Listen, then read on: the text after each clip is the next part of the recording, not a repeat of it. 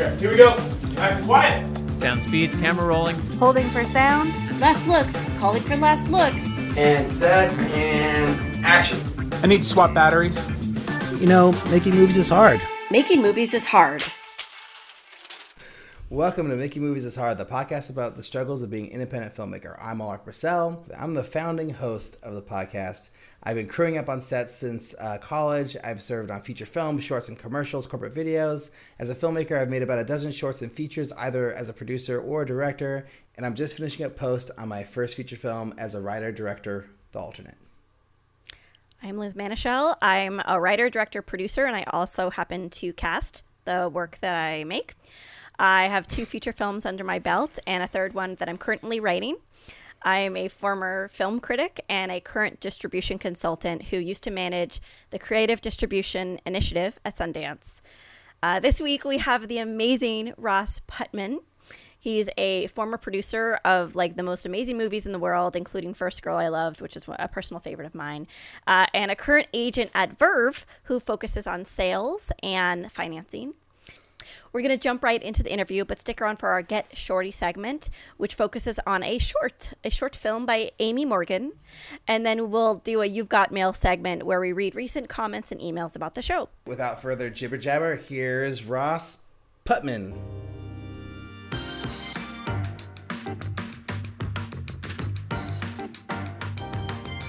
Yay! Okay, yay, Ross! Thank you for being here today. And this is unusual because usually we talk to someone and we ask them lots of questions about one project, but we're going to ask you just about yourself. So get yourself comfortable.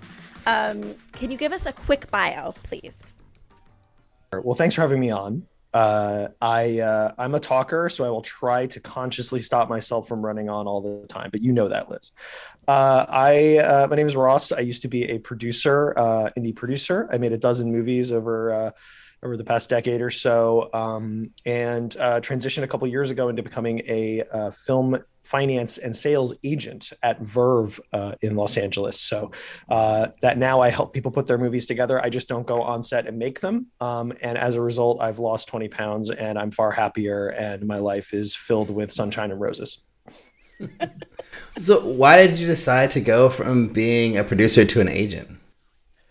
So I never worked in an agency. A lot of people start in agencies in this business. They'll be an assistant or they'll be an intern there or in the mailroom, which is kind of the traditional idea people have of how to break in. And I never did. I went from film school to becoming an assistant, and then I became an executive at a company, and then I eventually became a producer on my own. So the agency world was very foreign to me. And to be honest, most of the agents that I had to interact with weren't all that interested in the movies I was making, not because they're bad people or don't like good things, because I make good movies.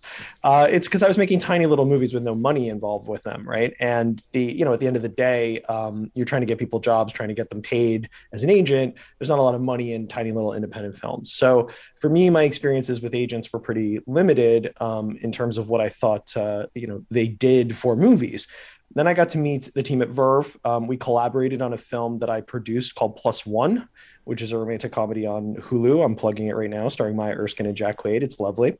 And I was trying to put that movie together with the team, and Verve wound up bringing most of the financing to the project. They said, we have a relationship with this, and they delivered. So we wound up working together on that. They sold the film.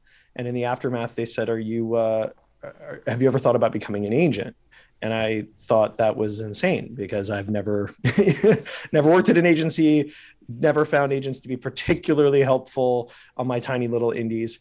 But then I got to know the team at Verve, and I was just wildly impressed about why they got up in the morning, which was just to make things, to do great work. So that won me over. It was like, help filmmakers get their movies made, help voices be heard, to me is why I was a producer. And that's the same thing I was being pitch to do, but in this kind of institutional capacity where I would work with a lot more filmmakers because we represent so many great people. So I took the leap, and it was a great decision because I get to work with, like I said, so many incredible voices that are represented at Verve, people that want to tell unique and different stories. Every day we're talking about different projects, different ideas, different stories, different budget sizes, tones. And to me, that's really compelling. So I think I got to use the best of my abilities from being a producer. Now I do it as an agent. I wanted you to know the subtitle for the show, just internally. We won't use this to market, but it's Being an Agent and Not Being Evil.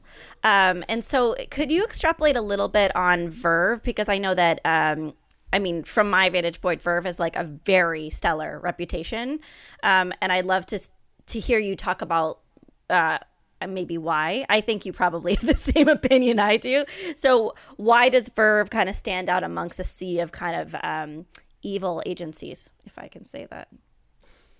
One being evil. I know you wouldn't take the bait.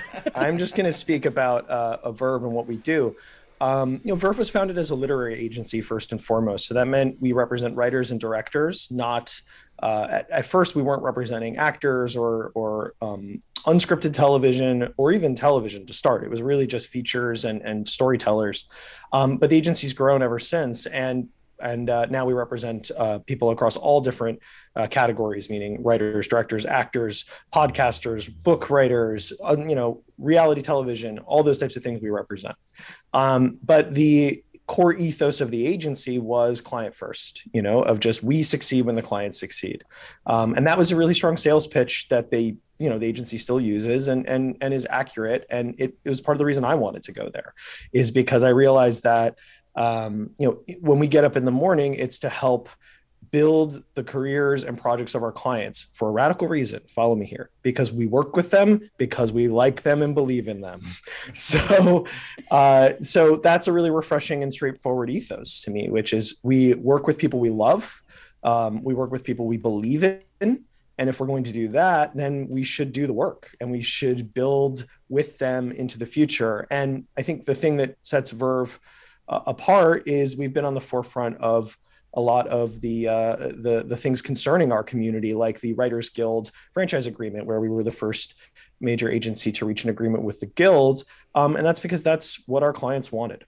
And it's also what we wanted, because we want to do our jobs to the best of our ability, not sit around waiting. So, as an agency, we've grown, we're representing people at all stages of their careers, very established filmmakers and storytellers, as well as emerging voices. And to me, the people is what makes the difference. And the people where I work are fantastic. They get up with a shared mission every morning to build and make and understand that success comes from doing those things. So that's an ethos I can get on board with. And that's what we do. I think as far as where Verve fits in the ecosystem of agencies, every agency has a different culture and every agency is a different fit for a different person. We think we're a good fit for a certain type of storyteller, and that usually means they find their way to us or we find them.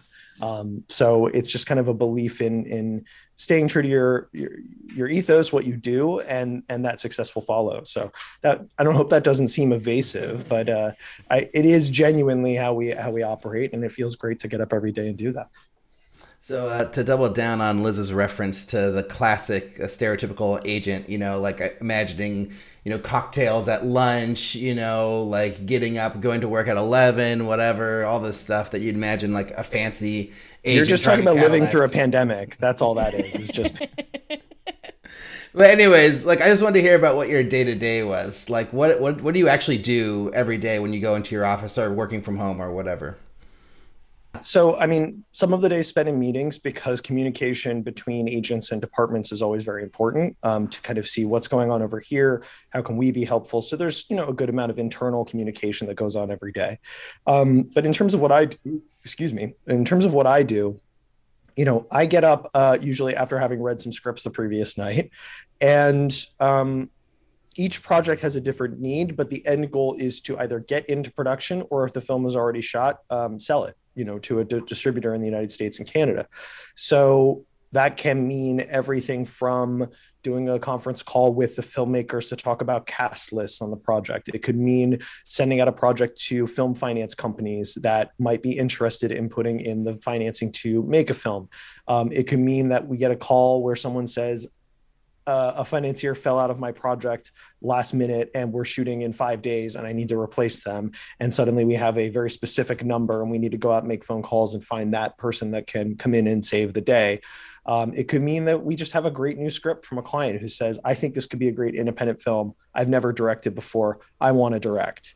Great. I've, as a producer, made 6 first-time film directors' films, and we represent a lot of writers that want to direct. So then it's like, okay, now we're going to put a plan together for how to get you into the director's chair.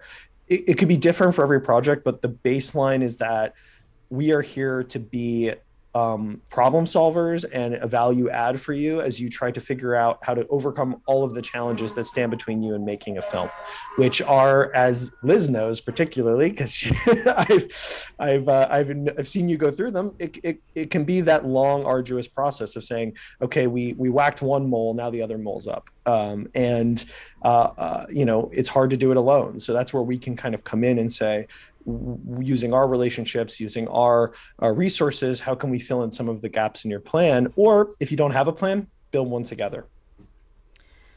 We've had a lot of conversations about agents in the past few weeks, which is why it's so great to have you here, Ross, and kind of speak for the good ones. Can you tell us a little bit, or can you respond to the idea that a filmmaker should not chase after representation, but wait to be approached? And do you agree with that, or do you welcome cold inquiries to your office? Very few agencies are going to respond to cold inquiries as a matter of course. It's a legal issue, and it can be very problematic if someone decides to take legal action claiming that you stole their idea or something like that. So most agencies, Verve included, don't look at cold submissions. That being said, something that I've come to understand both as a producer and a filmmaker and now as an agent is that when the time is right for you to have an agent, you're going to have an agent. And I know that seems very makes you feel a little helpless to hear, I think, if you're someone who wants to be represented. But the reality is that the team that you build around you for representation should be organic and positive, not forced, which is that when you work with a manager, for example, that manager should genuinely care about your work, your career, and want to build it with you. Because if you're going to be talking to them every day, every other day, they're going to be reading every draft of your script, going to be looking at every cut of your film, helping set you up on meetings, introducing you to people. You want that person to believe. Right? You want them to actually get up in the morning and say, I believe in this person's talent and I can help them. And the same goes for an agent. I don't know if you ever talked about the differences between managers and agents. We don't need to get into that now. But I think pursuing an agent because you think they're going to level your career up or solve a problem for you or simply get your script read is only going to be effective for you if the person you're working with truly believes in your talent, because then they're going to do the work. You don't want to have a relationship where someone is doing you a favor simply because they are tired of hearing from you, right? So it's if you think about it, right? It's like it's not going to help you in the long run. So I think generally as agents, we spend a great deal of time watching what's out there, reading what's out there, looking at potential clients, seeing film festivals, not even just all the giant ones, but sometimes the smaller ones, getting referrals. That's a lot of what we do is look at who's out there. And when you create work, which is the thing you actually have within your control to a certain extent, even if it's micro budget work, you're just giving more reasons to be noticed. And when you finally make that short or write that script or put together that project that gets noticed, then you have that organic excitement about what you're doing. And the person says, wow, I saw this short you made. It seems like you made it for $50. It was so good. Here's why I loved it. I want to work with you. That's a much better call than emailing 4 times and finally get somebody saying, ugh, you know what? I'll send your script to 3 places, right? Because all of a sudden, the second that you get a pass, that line of questioning is pretty much over. So it's my long-winded way of saying, like, it can feel frustrating, but you are in control of the work you make for yourself. And that is the only thing, if you're looking for representation, the only thing you need to keep doing is making things and making good things. So I want to ask you about, like, when you do, like, land in that relationship and you do agree to sign on to an agent and you're working with somebody, I feel like a lot of the issues that we've heard from previous guests in the last few weeks have been kind of around communication and maybe not being on the same page with their team, So I would love to hear about how do you think it's best for like a writer or a director or somebody to work with an agent? Like what's the best way to communicate, the best way to approach it? How is the ideal situation supposed to go? So just to clarify, I'm a finance and sales agent. So that means that I work on individual projects. I don't represent individual clients as their key agent that's going to, be making a ton of phone calls and doing all that. My job is to say, okay, here's a project. Let's work together to build this project. So I just want to clarify for the listeners that might not know what I do exists, to be honest, but which it does at every agency. But I think that the key thing that I've learned over time, and this should apply to most relationships, not just a relationship with a representative, is an honest conversation about expectations. Right. So when you're working with someone, maybe it's a new relationship, it might feel awkward to say, I want to talk about what I should expect. I want to talk about realistically how I should be thinking about something, because you might think that it feels like you're guessing questioning the competency of that person. But on the flip side, I actually think that question is really freeing.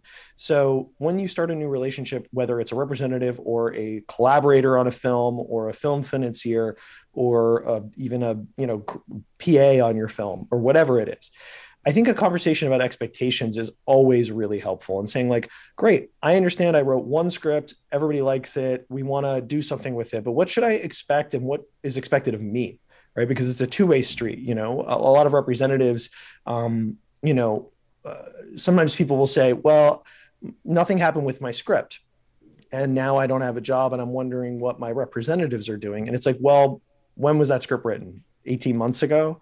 12 months ago? What are you working on now? What are you doing next? And that's not to say that what you've already done is devalued.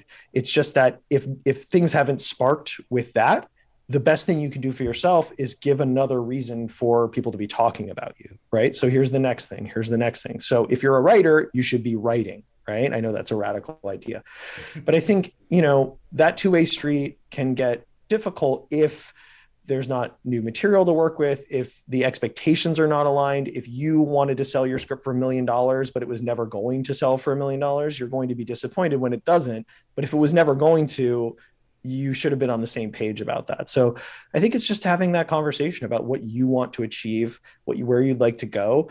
And any representative or collaborator or friend you're talking with should understand that if you want to be directing a Marvel movie, that's going to be a long road to that place. It doesn't mean it can't happen. It just means that you're not going to get there tomorrow and you're not going to get there next year. And you might not get there in 5 years. But if you want to get there, there are steps you can take along the way. So that all comes down again to expectations and just having that honest conversation about what should I expect and what's expected of me. I think that works really well to clarify these relationships. And then you can hold each other accountable if those expectations are clear. Right. But if they're not, then you're just kind of wondering, or they're wondering what the other person's thinking. I think that applies to many, many relationships. And it's a struggle for a lot of us to be upfront about expectations. But yeah. I'm formulating a question in my mind, so forgive me if it comes out poorly. I'm thinking a lot about curation and meritocracy and like all the different pipelines to discovery. So when you're being approached with a project for financing or sales, and you don't have a previous relationship with this client, do you ever feel like there was a better, more democratic way to get to products? Or do you think that the system really does allow the cream to rise to the top? And sorry if that's a crazy question, Ross, also. This is my personal opinion here. Which is that I do think to a certain extent the cream rises. And that's not to say that the initial access to tastemakers can be difficult, right? So you could be the world's greatest screenwriter living in Akron, Ohio, and if literally nobody has any connection whatsoever to the film industry, you don't have any relationships, and you're wondering what to do with your gorgeous screenplay that you wrote, that can feel helpless and limiting. That said, representatives pay attention to contests, pay attention to fellowships, pay attention to the Nichols, but also to the Page Screenwriting Awards and Austin Film Festival and other film festivals. And, at a certain point, if your work is good, someone is going to notice it even within those circles, right? Like if you wrote the best script of all time and send it to 20 screenplay competitions and you don't get far at any of them, maybe you didn't actually write the best script of all time. And that's not my way of saying that sometimes people don't slip through the cracks, but there are those initial kind of sparks for people that are completely outside the industry to hopefully get some notice. Also, look, I can't speak for all managers because I am not one, nor do I work at a management company, but many managers do look at cold submissions or will at least read your letter or look at your log line. So that's something that, can be a way in. And there are stories of writers, including ones who I know and who Verve represents, who got their managers by writing a cold letter to a manager many years ago, so there is still that. And if the manager says, I'll read it, and you wrote a great script, they're going to notice. That's their job, right? Is to notice. So in terms of a meritocracy, the good news is that the democratization of film production in terms of cost, i.e. that pretty much all of us have a functional camera in our pocket at this point. And then the democratization of distribution in the sense that you can easily put your movie up on YouTube if you'd like to, or anywhere and get it watched and share it. And also except for Amazon if you're a short film or a documentary. No comment. And then, but because you have all that access to just put it out there, right, and to show it to people, there is an easier path now than ever before that if you made a great short film and you don't get into a festival you want to get to, then put it up online, get a blog to, write a blog, see if people will watch it. It's mostly a time commitment on your side to just pound the pavement and try to raise awareness. And if your short film is fantastic and people are starting to talk about it, you will get noticed. I will say this, there's plenty of times that we as an agency will see a piece of work or hear about something that we love. And we're like, wow, where did this person come from? And wow, they are so talented. And we'll reach out to them to say, we'd like to meet. And they're having meetings with 4 agencies, right? So you're like, aha, okay. So again, it just comes down to keep making things. Yeah, of course it sucks if you're the creator that makes great things, nobody notices, it's like you have to be 80 and you're like an artist, one of those artists that didn't get popular till after they died or something. But the world moves a lot faster now. And if you have access to the internet, which most people do, and if you have access to a camera phone, then keep making things, honing your craft. And once you've made something great or something that catches fire, you're going to get attention. Even if you just put it up on YouTube as much as I'm not saying it's a magic. And if you just do that, it's going to work for you. But if it doesn't work on this short film or this script, write the next one, make the next one. Worst case scenario, you have more arrows in your quiver. Can you talk about your process on a project and how you find those projects? Are you assigned projects by your team? Are you reading a bunch of scripts to try to find the project that you want to work on? And then once you find that project, how do you get it made? Do you have financiers that you already know that you just reach out to? Do you have to find these people? How Sure. does it all work? So there's this magic lamp that if you rub it, a genie comes out. You get 3 wishes, but you can't wish for more wishes, unfortunately. That's a very broad question. I will try to answer it as quickly as possible. In terms of where material comes from, it comes from many different places. I work in an agency that represents writers and directors. So that means that we work with great talent, and oftentimes it's not about being assigned something. It's about a client will have written a script. They say, I think this could be an independent film. And if they're represented at the agency, one of my colleagues or myself, if I hear about it in a staff meeting, will take a look and say, okay, could I help with this? Right? Because they want to live in the independent world with this. And that's what I do. So I would take a look, evaluate what we think is possible, and then have a conversation with the client about how to build. And if we all like the path, then we go and we do it. Right. And we say, let's go put this together. The other way is, through incoming material, through referrals. That can be a producer who says, hey, this client isn't represented at Verve, but I would love to work with you on building this project. That's a common thing that happens because we work with producers. So when that happens, then we say, great, do I think I can actually help? Do I like it? Do I think I can help? That's basically what it is. I don't want to get involved with a project I can't actually help on, right? Because that doesn't help anybody. Saying help a lot.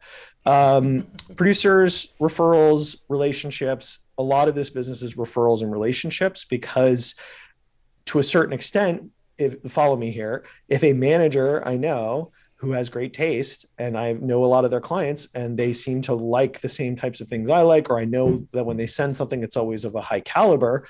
If they refer something to me, I'm going to expect it to be of a high caliber, right? So there's the value of trusted referrals. And then also just tracking what's out there, going to see films at film festivals, watching shorts. And when there's a talented person who we all respond to, even if they are not going to immediately become a client of the agency, if I and my team think we can build a project with them and that there's value for everybody in doing that, then we might reach out and say, hey, we saw your short film at Tribeca. What are you working on next? Let's talk about it, So it goes both ways. Sometimes it comes from us, sometimes it comes from referrals, but there's never any lack of scripts in my inbox to read. There's never any lack of material coming in or landing on our radar. There's not a weekend that goes by when I think I didn't read enough. And I think that's a testament to all the great work everyone's doing out there. Yay. But also, look, if I'm hearing about it, it means that it made it through a couple layers of people that said, this is awesome, right? And if it's at that point, you might be ready to take this leap in your career and work on something bigger and build. I'm not trying to say the system's perfect, but I am saying that, I got referred a short filmmaker the other day from a trusted producer friend. I thought the short was really strong. It hadn't played any major film festivals.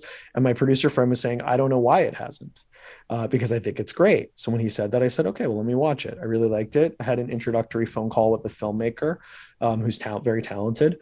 And I basically said, like, when you have a script ready that you're interested in making as a feature, consider my door open to read. And if that script is something I think I can help with and as good as their past work, then there might be a potential for us to collaborate. But right now, all it was I watched a short and had a nice phone call with a filmmaker. Wow. That's amazing. I didn't answer the second part, by the way. Please go do it. I just realized that. How do I put things together? So coming from producing, my job and the job of any good film finance and sales agent is to have an understanding of the marketplace, to have relationships at the major companies that are set up to create independent films. So there are, production companies that have production finance and production capability, and their job is to, they're literally created to make independent film, right? So there's that whole landscape of companies that have films at major film festivals, and you have seen them and you watch them at home and you watch them on Netflix. It's my job and our job to have relationships and build relationships, if we don't, with those places, right? Because they need material and we have it, right? And we need help making the movies and they have that. There's also just the networking relationships of, private individuals that might want to finance a film, or there's relationships with filmmakers who might have access to in kind, or there's, tax incentives that we might know about that we could direct our clients toward, or there's banks that can lend against certain guarantees that you might get from a distributor. Like, there's so many different ways to make a single film. And my job and any good independent film agent's job is to have as much knowledge about that as possible and as many relationships as you can keep building that might help. So it's very like 4D chess sometimes. I don't mean that to like make myself feel good about what I do. It's just sometimes you're like trying to connect dots from one side of a board to another, and you sometimes will find that connection and you get two people together and all of a sudden you have a movie. I would say that the best way to summarize it is that every time there's a Sundance, I get asked how many movies did I see at Sundance? And my answer is usually 0 or 1. And people say, well, what, you work in independent film. You went to Sundance. You were there. Cause I go for my work. And they're like, well, you were there. You didn't see any movies. And it's like, my job at Sundance is not to see movies. My job at Sundance is to have meetings and talk to people that are going to help me make movies. So that way we can't, because everyone is there doing that at the same time. I'll see the Sundance movies. I usually see them after. But while I'm at the festival, it's 8 meetings a day with people that are like-minded, hopefully, that might say, we all want to collaborate on making things. And it could be someone who has access to capital. It could just be someone who is a connector and says, I know this filmmaker and I know this person. It's that kind of thing. So when they say it's who you know, it's impossible to be born knowing all these people, but it's my job to try to foster relationships with as many people in the space that I work in, because you never know how it might all connect together on a given project down the line. This is another esoteric question from Liz. You talked in the beginning of our chat about sunshine and rainbows and getting up in the morning and loving what you do. Can you talk about a specific moment of joy? Like, what is the most fulfilling part of your day that actually propels you forward and convinces you that this is the right path? This is a business of ambitious people. And I don't think ambition necessarily has to be a dirty word. It drives us to be better, hopefully. It drives us to work hard and make great things and to pick ourselves up when we have failures and keep going. And obviously, out of control ambition can be dangerous, but I think if you're in this business, it's because you have an ambition to achieve something. Maybe you're a first-time filmmaker and your goal is to make your film. Maybe you're a fifth-time filmmaker and your goal is to win an Academy Award. Whatever the goal is, it's part of a path in the career of a filmmaker. What is joyous to me about what we do is that I don't want to say this sounds so trite and it's not true. Making dreams come true. That's horrible. That sounds like I can wave a wand and just make anything happen for anybody. And that would be disingenuous of me to suggest that. What I can do is I can get up and work as hard as I can on something I care about to be a partner with you to hopefully bring it into the world. A joy that I've experienced is when you achieve that milestone, right? When somebody says, here's what I want to achieve. I have a filmmaker who we started working with last year, who I've always been a fan of, but they've never directed a film. I'm a big fan of their writing. And they signed with Verve after leaving where they were previously represented. And I was a part of the team that brought them in. And their goal was, they said, I have this project. It's basically dead, but I want to direct it.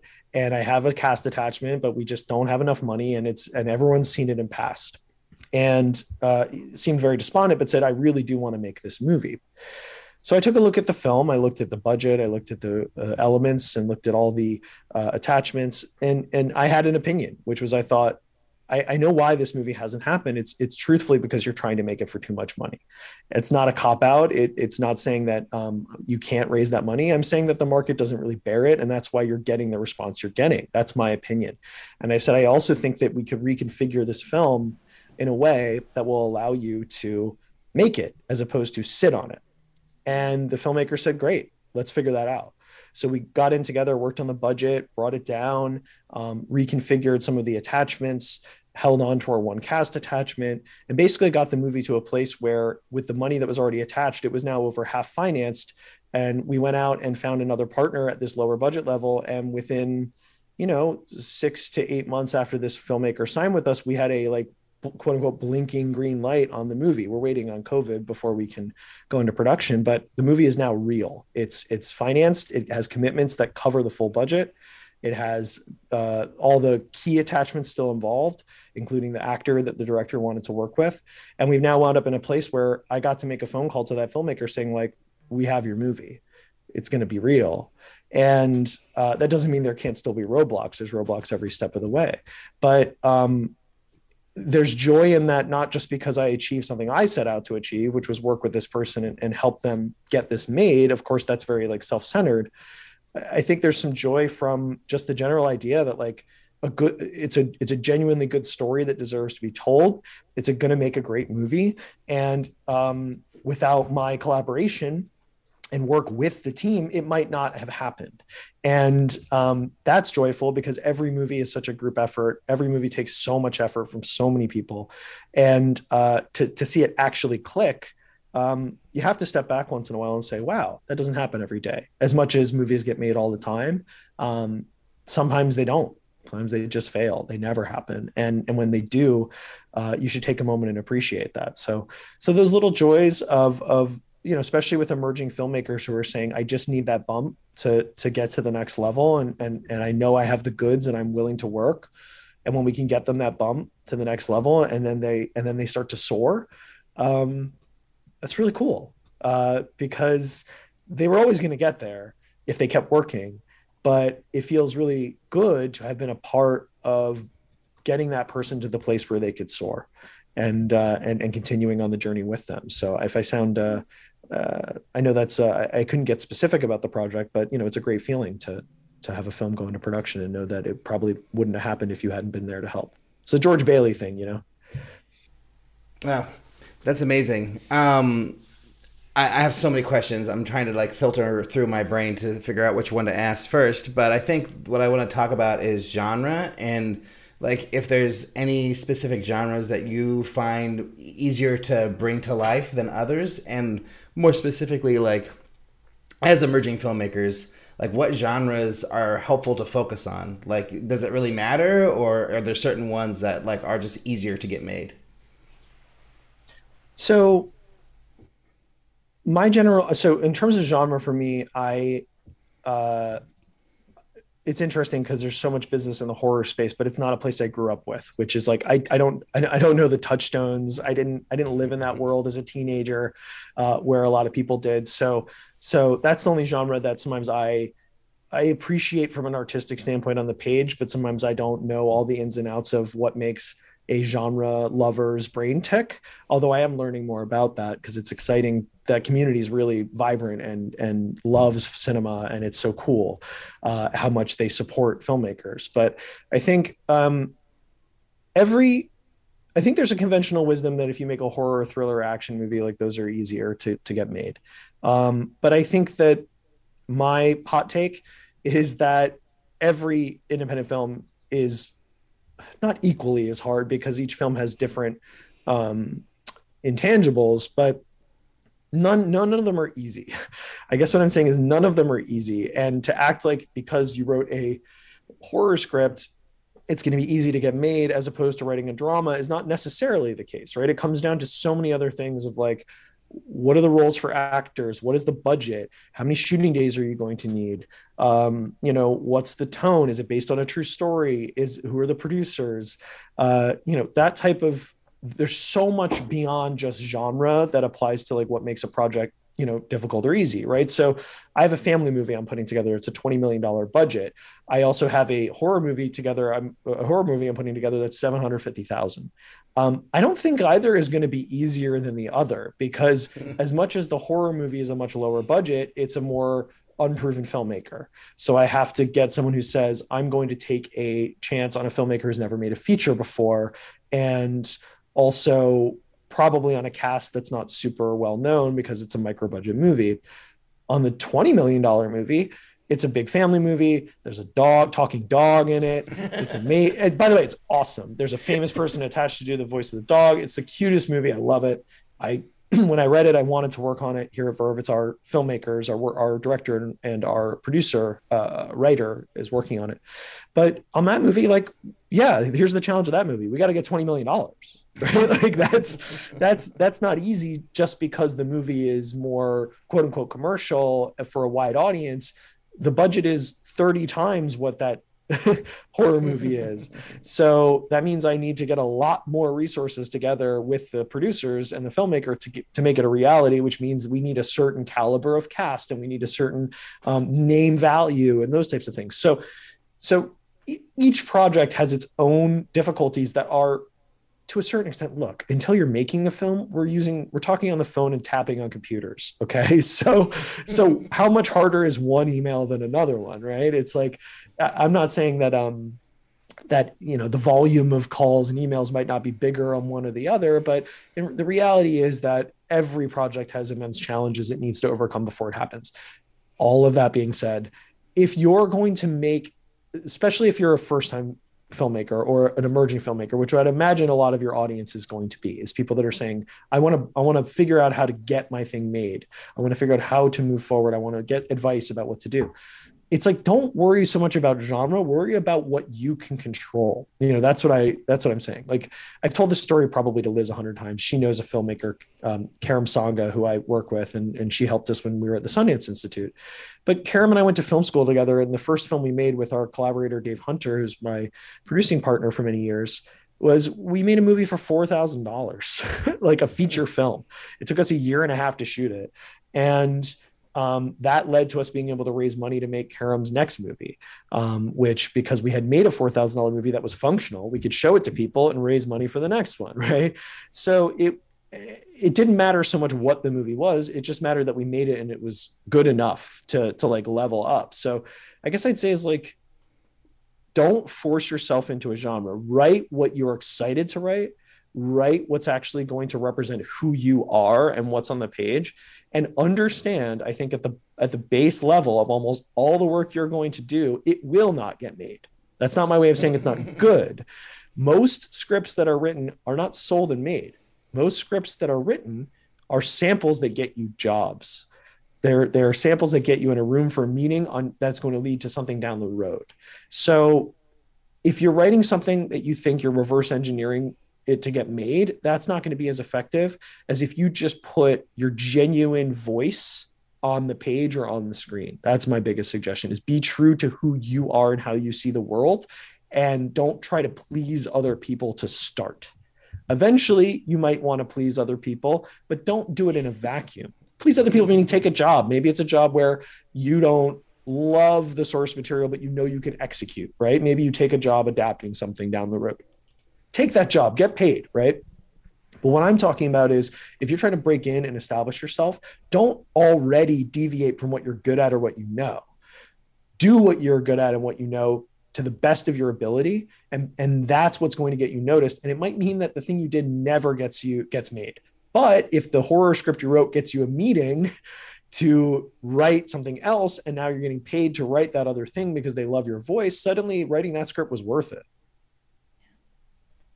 Let's talk about sales. And I think you probably are anticipating a question similar to this from me.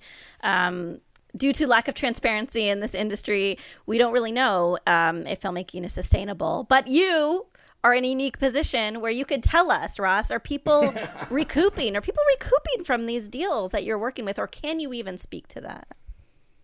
So on one side, there is a certain lack of transparency inherent to a more digital model, in the sense that, as we all know, Netflix will sort of selectively give you data that is usually mostly focused on like their biggest titles. Some other streaming platforms don't really provide any data to date, which by the way, they don't have to, right? They have no obligation to do so, because there's no middleman in this case, right? When you have theaters that are not owned by studios, you have a middleman, right? Which is, you have the theaters that are selling tickets, and then they're giving the money back to the studios in a split with the studios. That's why we have Box Office Mojo, right? Those types of websites where you can at least see the gross and success of certain films. The streaming era or the home VOD era is more difficult, because there is no obligation or tradition of releasing those numbers, although once in a while you will get some from select distributors. So there is a certain inability to aggregate information as one might have used to do with Box Office Mojo or theatrical or even home video, which usually was reported back when VHS and DVD were huge. But in terms of our people recouping, here's the bottom line. Too much content is being made. So the expectation that everyone can recoup is unfortunately not possible. And that's because you could go out and raise money from your friends and family, or just spend your own paycheck, or spend nothing at all with an iPhone and go make a movie and potentially even get into a great film festival. But the expectation that you're going to sell that movie for more money than you made it for is one that is not really rooted in any sort of reality about the business over the course of any period of time in it.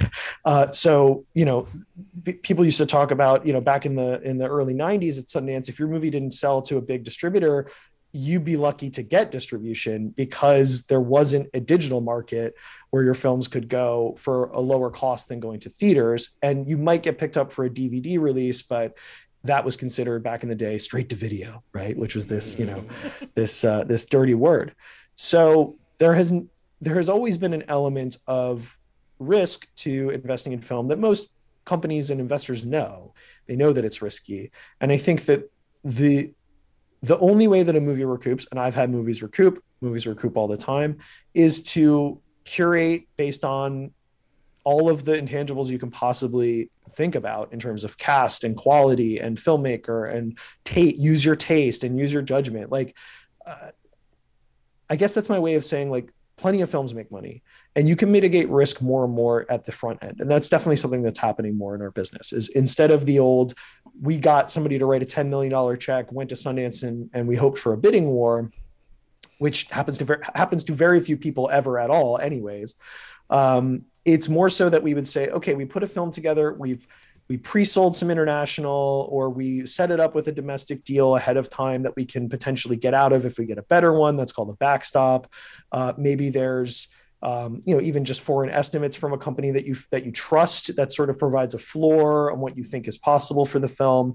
There's just a lot of different ways to not just do a film with a straight check and then hope you make it back. And I think a combination of there's a competitive marketplace for getting involved early on projects now, which is great because there's so many outlets and so many streamers and so many companies that are releasing content that if you really want something, you need to move fast and move early, which is good for filmmakers, I think. And then secondly, it's just, the democratization of content creation cuts both ways, which is that there inherently cannot be an expectation without reasonable metrics for your film to recoup. Those reasonable metrics can be looked at. They can be looked at. That's foreign sales estimates, what cast you have, what comps you have for the film, what has happened to films with the same cast recently, who are the filmmakers. You could take a look at all that data. And also, by the way, the quality of the thing you're making, which I think matters amazingly, should be number one potentially on that list, because a bad movie can only go so far, in my opinion. But if you can look at all that and say, look, the risk is relatively low on this because we can ascertain from our intelligent knowledge of this business that this is a good investment. It's my job to have a knowledge of that as well, to advise on that and to hopefully push projects that can be like that. On the other side, if you made a great little short film or a great little $10,000 feature and got it into Sundance and suddenly you're feeling like, oh my God, I'm going to sell it for $1 million. You're probably not going to, but getting into Sundance is probably worth the $10,000, worth the $10,000 for your career.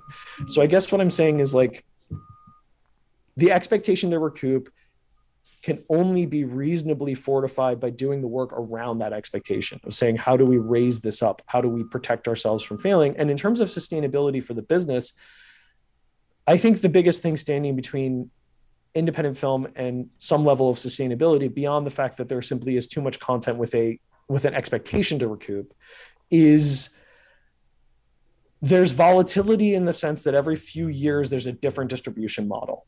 And that's difficult, right? And that's not going to change anytime soon. I mean, the change is constant. The lack of change is not going to happen. So every few years there's a new way that, it's like, first it was, all theatrical, then it was, now we have home video, then it was, now it's DVD instead of VHS, then it was, the beginnings of on demand, and then it was TVOD, and now it's SVOD, which is streaming. And AVOD's creeping up. We still, the great hope of AVOD. And AVOD, which is advertising based, licensing. So your film is, your film is being paid for by advertisements.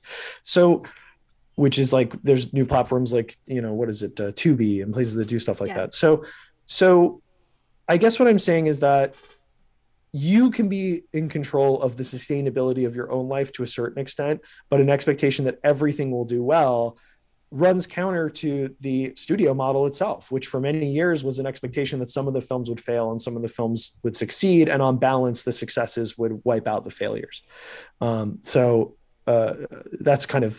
my long-winded way of saying, like, if you want the comfort of sustainability to be finite and measured and under your feet, this is not a business for you.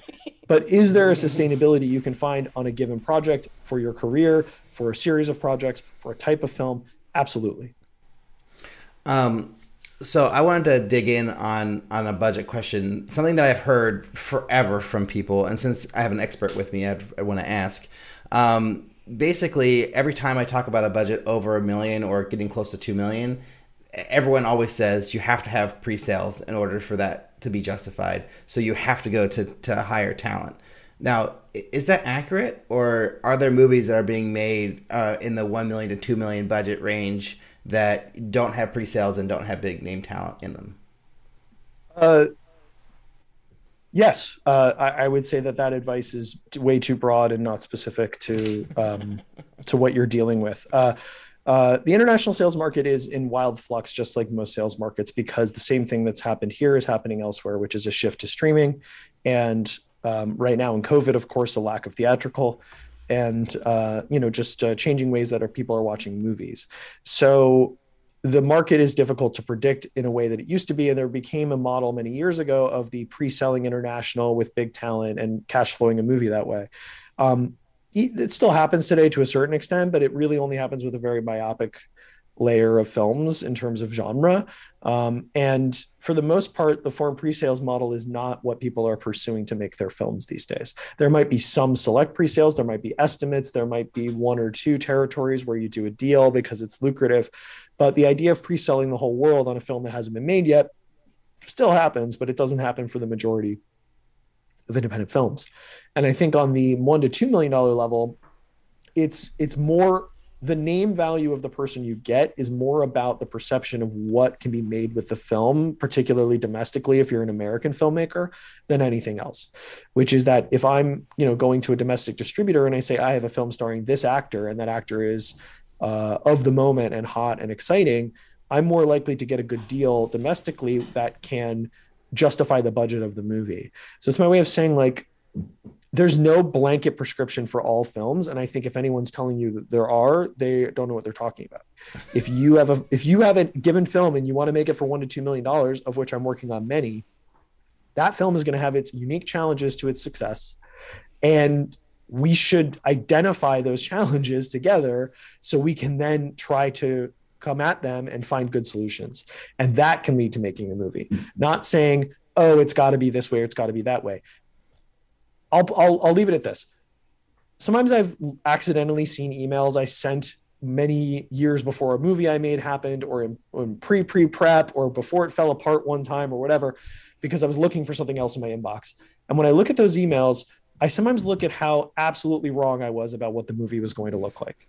And that's not because I don't know what I'm talking about. It was because it's impossible to predict what the final formulation of a film was going to look like. It just simply is. And all you're doing is best practices and trying your best to do it, and knowing that grit and persistence is going to work out in the end, rather than saying, well, here's the magic wand that you wave and that's what makes a movie. That's a great way to feel frustrated when that one way doesn't work. So long-winded way of saying, anyone that tells you they have a prescriptive answer for how everything happens is oversimplifying and generalizing.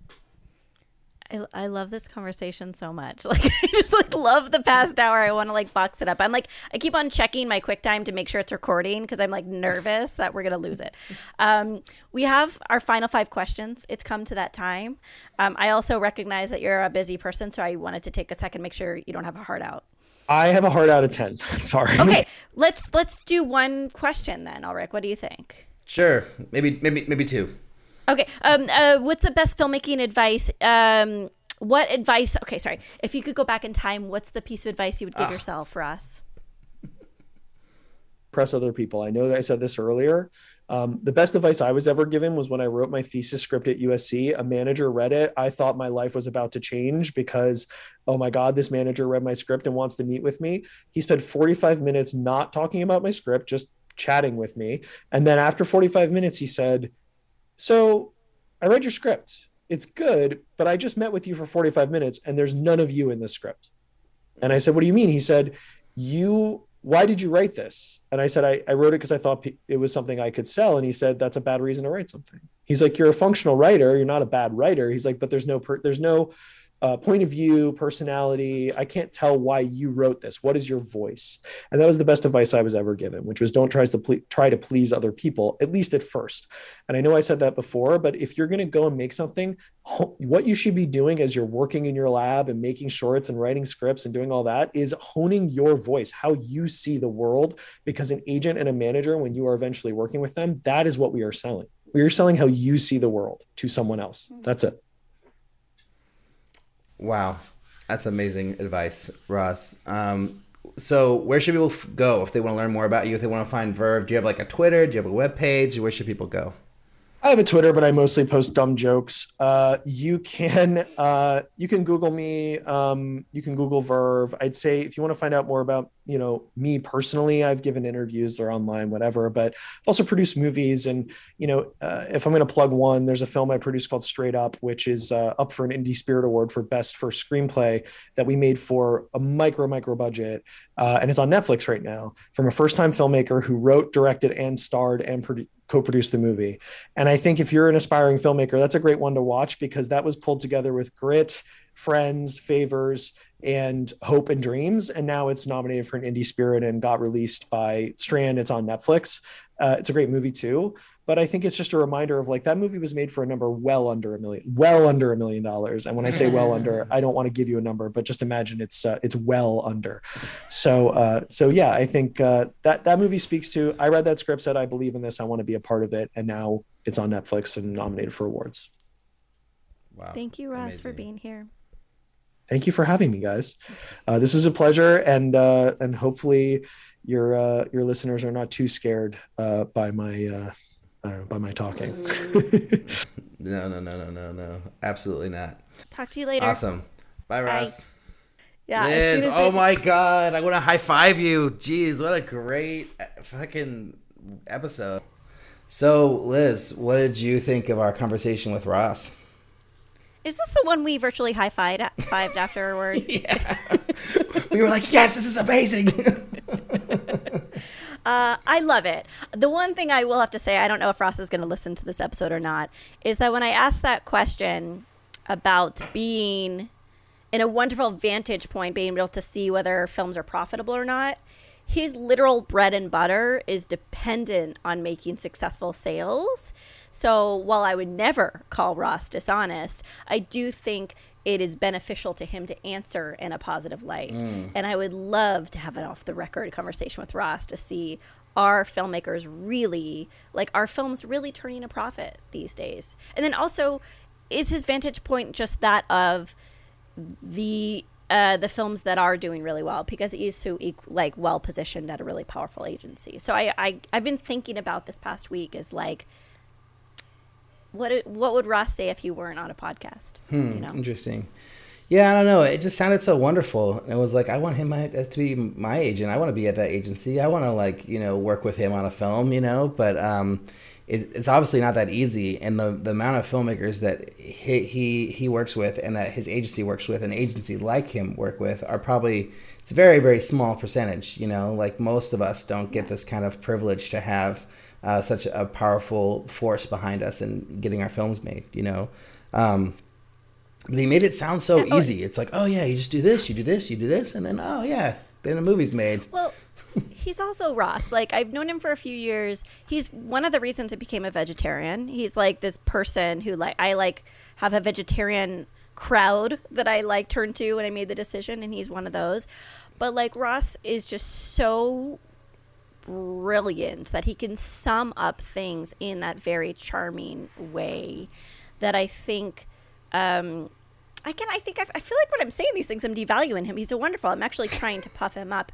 He is so smart that he can sum things up very, very cleanly. Mm-hmm. Whereas I think if we were in the middle of the process, there would be more pain and havoc involved. I mean, I think he was very honest. Talked about the struggle and how some movies don't come together and some do, and what it takes to get a movie, packaged and ready and funded and everything.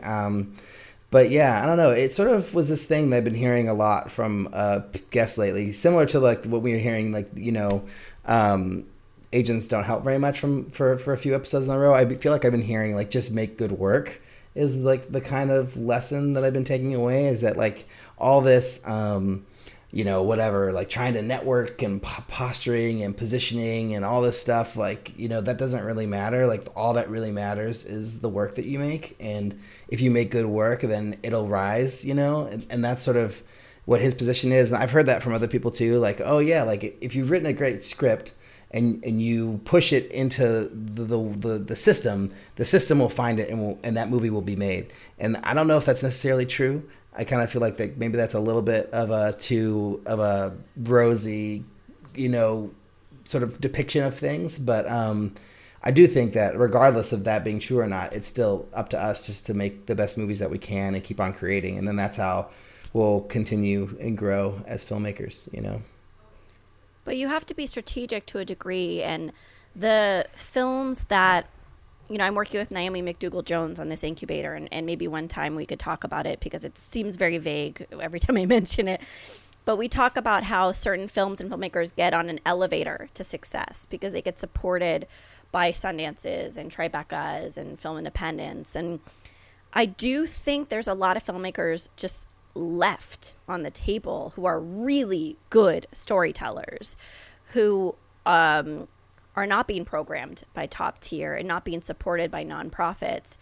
And my personal mandate is it's the long game for these filmmakers. Mm-hmm. They just have to keep making work. Just like you're saying, you have to put the work in. But I don't think the cream rises to the top. And I think it's all about actually outlasting everyone for those who aren't in that wonderful privileged position to be plucked from obscurity. Right. Yeah, being plucked from by either an agency or an organization or by really a production company or whatever. I feel like there's so many different ways that you can get on this so-called elevator. But there's so few spaces on these elevators, I think, too, especially compared to how many filmmakers there are out in the world. This isn't on our outline, but do you want to explain really briefly what you're trying to do with this incubator and what it is? I'll try, and maybe we could pitch Naomi to come on for just like a very short segment to talk about it, because we're actually going to open up applications in, I think, April. So what we're doing is we're forming we call it an incubator. It's called Constellation Incubator. And it's, if you go to avalonstory.com, you can read a little bit about it. But the idea is that we feel that the film industry is broken. It's not as... it's not a well-oiled system. It's like everything is broken and we're all just kind of throwing shit on the wall at all times to see to figure out ways to be successful, sustainable, and lead and create and finish projects. By the way, her pitch is much better than mine, so I'd love to just fast forward to hers. But the point is, what we're doing is we're going to open up applications for, I think it's about 30 filmmaking teams to come along with us and apply design level thinking from other industries to the film industry and look at, is this the best way that we should be making content? Is this the best way we should be distributing content? How can we lead safe, healthy, sustainable lifestyles in this industry while also making a splash with our work? I know that sounds vague. It will be more specific as we go. And then from that group of filmmakers, we're going to lead essentially master classes with industry experts on how to put films together in a more sustainable way. And then from that, there's a longer plan, but I'm not allowed to talk about that yet. But I think we've all been exploited, and it's just not it's not the right way to go about making art, and we need to figure out a better way to put work together. For your incubator, is it about the movie or is it about the team? Like, are you looking for people who have movies at certain stages, like, script stage? Oh, we're not even asking them about movies. Doesn't care. We're looking for filmmaking teams. Eventually, though, there is going to be a production side of this. But right now, we're just looking to radical filmmakers who are interested in shaking things up and not wanting to just go with the status quo of overworking ourselves, lowering overhead, and I know I keep on saying the word exploitation, but I really think a lot of labor and creativity is being exploited in a really unhealthy way in low budget filmmaking. So this is the way, what we're envisioning is how can you reduce costs in other ways other than just like overworking yourself and doing these 14-hour days at low pay or doing these 10-day shoots or whatever it is. How can we figure out ways to lower costs in other ways and make films that are more creative? So like things we've been thinking about is like, you know, obviously like having one set that you pre-light for the whole shoot and then you just work in a 360 way. Or what if it is just working on nights and weekends? Or how can we brainstorm about a healthier way to make content? Yeah, interesting. I think it's a really worthwhile conversation to have, and I don't think there's an easy answer, but I think that's why I like reaching out and trying to get a whole bunch of filmmakers together to work on it as a team seems like a really smart way to go about it, you know? Yeah. So and I would love everyone who's listening to submit an application if they're open to it, but we can do that another time. Yeah, absolutely. Well, when it's announced, it's announced, but when it's, you know, when you're actually accepting applications, we'll do a thing. We'll bring Naomi on and talk about it and, you know, really try to amplify this whole project because it sounds very important. But Liz, do you have a Get Shorty for us maybe? So you make movies, huh? I produce feature motion pictures. I got an idea for a movie. We do. Aimee Morgan, let's hear her talk about her short, Shelter. I made a short because you got to start somewhere, right? So I've been making shorts, music videos for a while now, and I'm just now starting to planning a feature. So I always wanted to be a writer-director. I wanted to make films that show people and lifestyles that we don't see a lot in media. So I chose this story because I grew up around these kind of environments. I'm not saying it's autobiographical by any means. It's just I know these people, or I knew these people. That's pretty much it. Well, as the writer, director, producer, I came up with the funds. Basically, it's self-funded, very, very low budget, very indie. So I didn't have a lot of expectations on making this short. I just knew that as a filmmaker, I needed to get in a lot of practice and just keep making stuff, because the more you make, the better you get. So I was pleasantly surprised when this film got into festivals around the world. That blew my mind. And I'm really thankful that there's an audience for it and people enjoy the movie, or the fact that it just makes them think, because I really wanted to make thought-provoking films. Now that it's out in the world, what purpose does it serve? I just see it as a little educational, thought-provoking, entertaining. At the end of the film, there's information for a hotline for domestic abuse. Maybe if somebody watches it and recognizes that they're in the same kind of situation, or somebody they know is, they'll get help. What would I do differently with the story, if anything? I wouldn't do anything differently. In fact, at the time when I wrote the script, my film professor told me that there were too many female characters in my film, and that I should add more male characters because they weren't represented enough. But I've learned over the years, stick to your gut, do what you think is right, and that's what I did.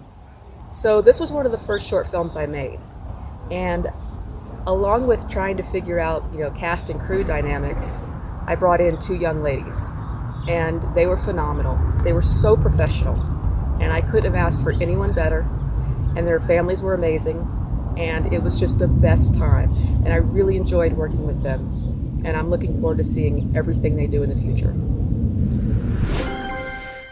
Hey, Alrik, what did you think of Shelter? Okay, so I watched this movie like way back in November when she sent it to us, and I probably only got through maybe half, and then I was like, you know what, I don't know, I'm not sure, and then I came back to it months later and watched it again, and then I watched it again a third time just this week, but it was interesting because my memory of it was that the ending was different than what it was, and then when I got to the ending this time, I was like, oh, okay, that makes more sense, because I thought that the mom had died in the end. I did too, until the very But I think end. that's obviously the intent, is to make you think that, until she comes out of the house. But yeah, I mean, I thought it was an interesting story. I feel like as far as a short film, like all the pieces were there, but I think the toughest thing, and the thing where I think it suffered the most, was that the kid actors were not the best. And it's really hard with kids, because it's hard to find good kid actors. It's hard to, even if you find a good kid actor who can give a good performance, it's really hard to get a good performance out of them. And, I think like a lot of what they did with the kids worked really well, but then I think a lot of the dialogue and the lines didn't really feel authentic. And then the toughest part, which was really hard, was the end, when they're all crying, and the crying just didn't feel genuine at all. And I wonder, like, if, when Aimee was on set, like if there was a way that, like, maybe she saw that she wasn't getting what she wanted from the crying, that like she could have rethought the scene in a different way, where it didn't necessarily rely on hearing actual tears necessarily, or actual crying, where you could have just shown the same action, but like maybe with some score or some other thing involved, where it would still hit hard, but without actually hearing it. And then this brings me to my second point about it, is that I didn't really feel like there was a lot of filmmaking techniques being used in the movie throughout. Like, I'm not really 100% sure, but I'm pretty sure there was no score in it at all. Like, there's zero score, or very little score if there is. And then the sound design didn't make up for that. Because like if you're not going to have score, like you should have really heavily done, detailed, lush sound design that like really makes you feel like all the things that are happening in the movie, like the dinginess of the motel, like the loudness of the street as they're walking, trying to get to their mom. Maybe there is some score in that sequence when they're going from the motel to. I remember there being score during the walk, I would have to watch it again. But yeah, I feel like a lot of it, there was like a little bit of a missed opportunity. My favorite part of the filmmaking was the close-ups of the kids. Like I thought that was really cool that they decided to get really tight for a lot of their shots and everything. But I just feel like there didn't really seem to be like a good sense of style and a good sense of like tone necessarily throughout the whole piece. And so I think along with the kid actors not necessarily being the best, I think that was really the downside for me. But I really thought the story was good. Like I thought there was a lot of great things in the short. And obviously it's an important story to tell, these terrible, scary things. And I think when the kids were alone in the motel, I did have a feeling for them, of like, oh God, what's going to happen next? Like, oh geez, what's going on? But I think there was like opportunities for other things that could have made it sing a little bit better for me.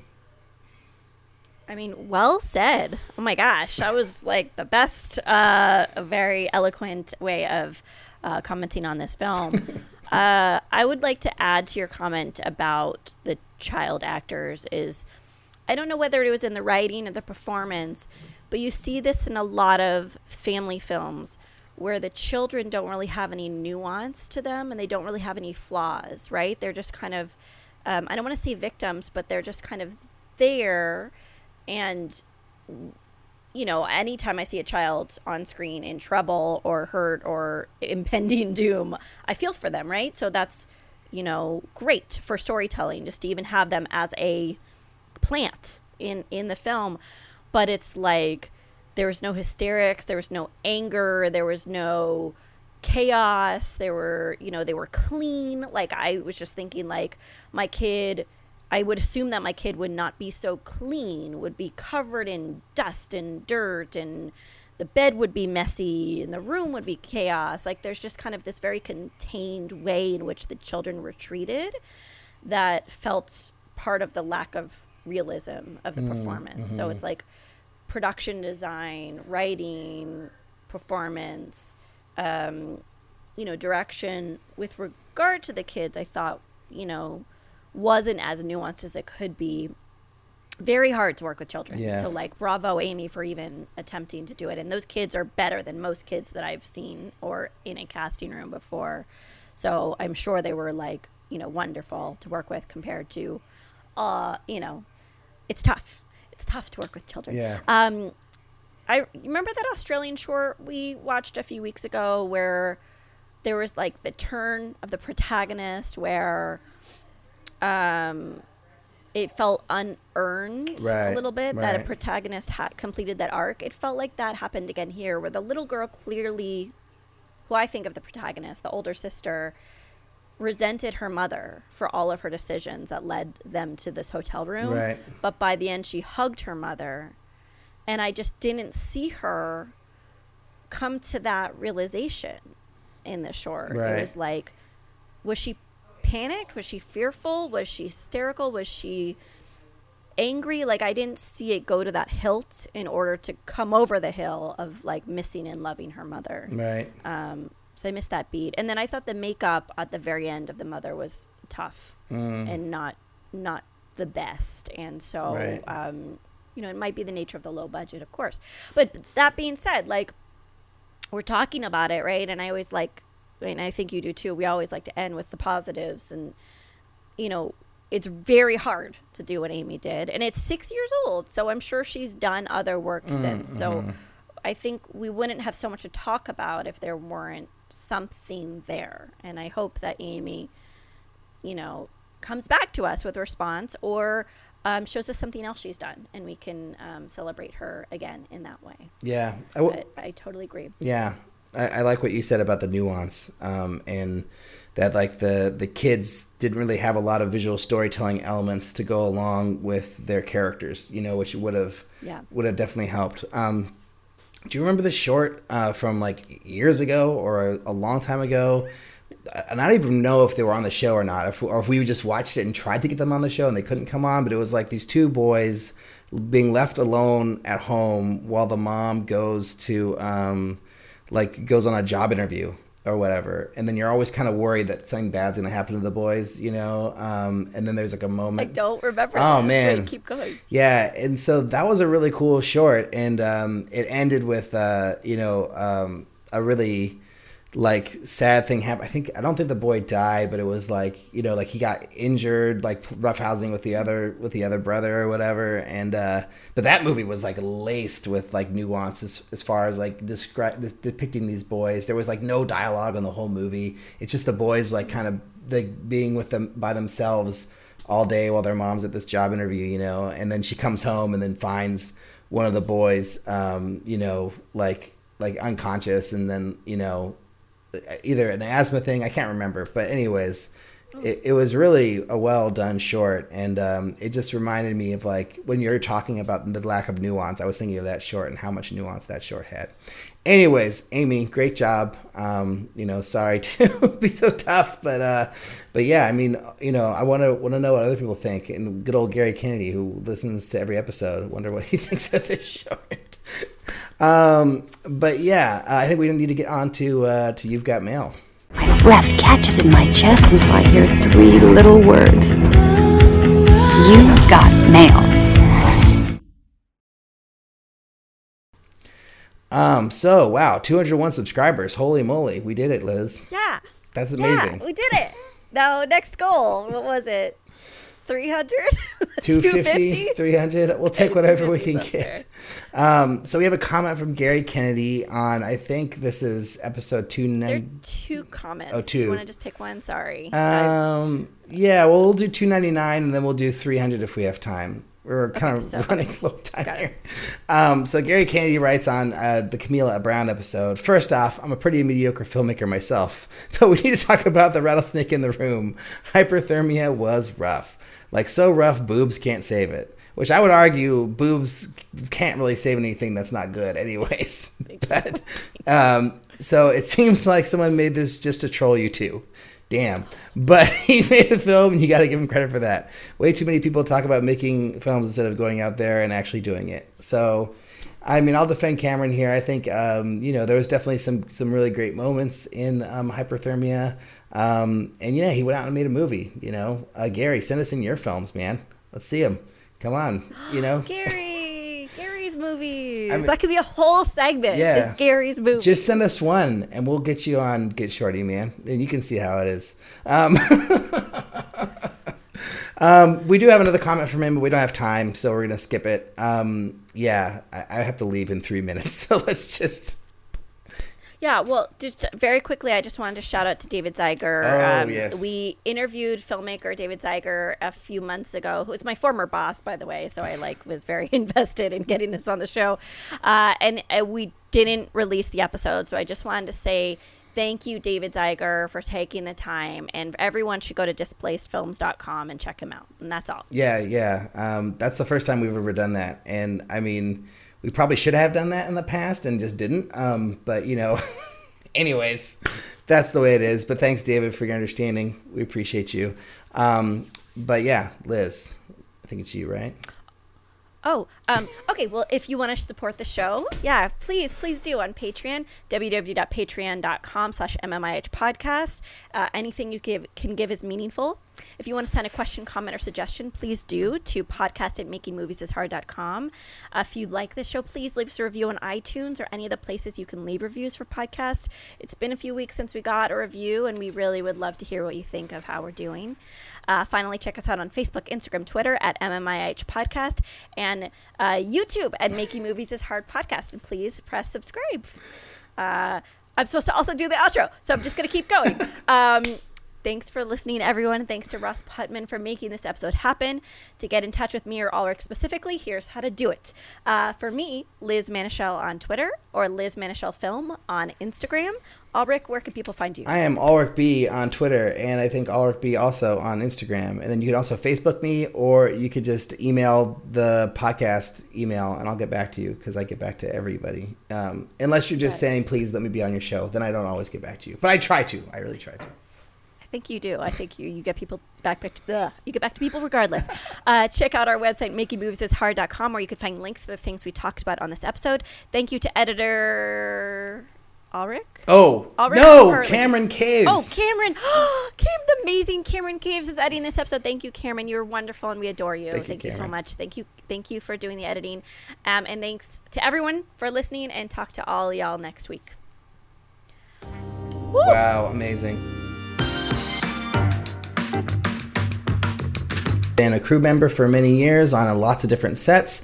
I've made 7 feature films. No, I have not. That's a lie.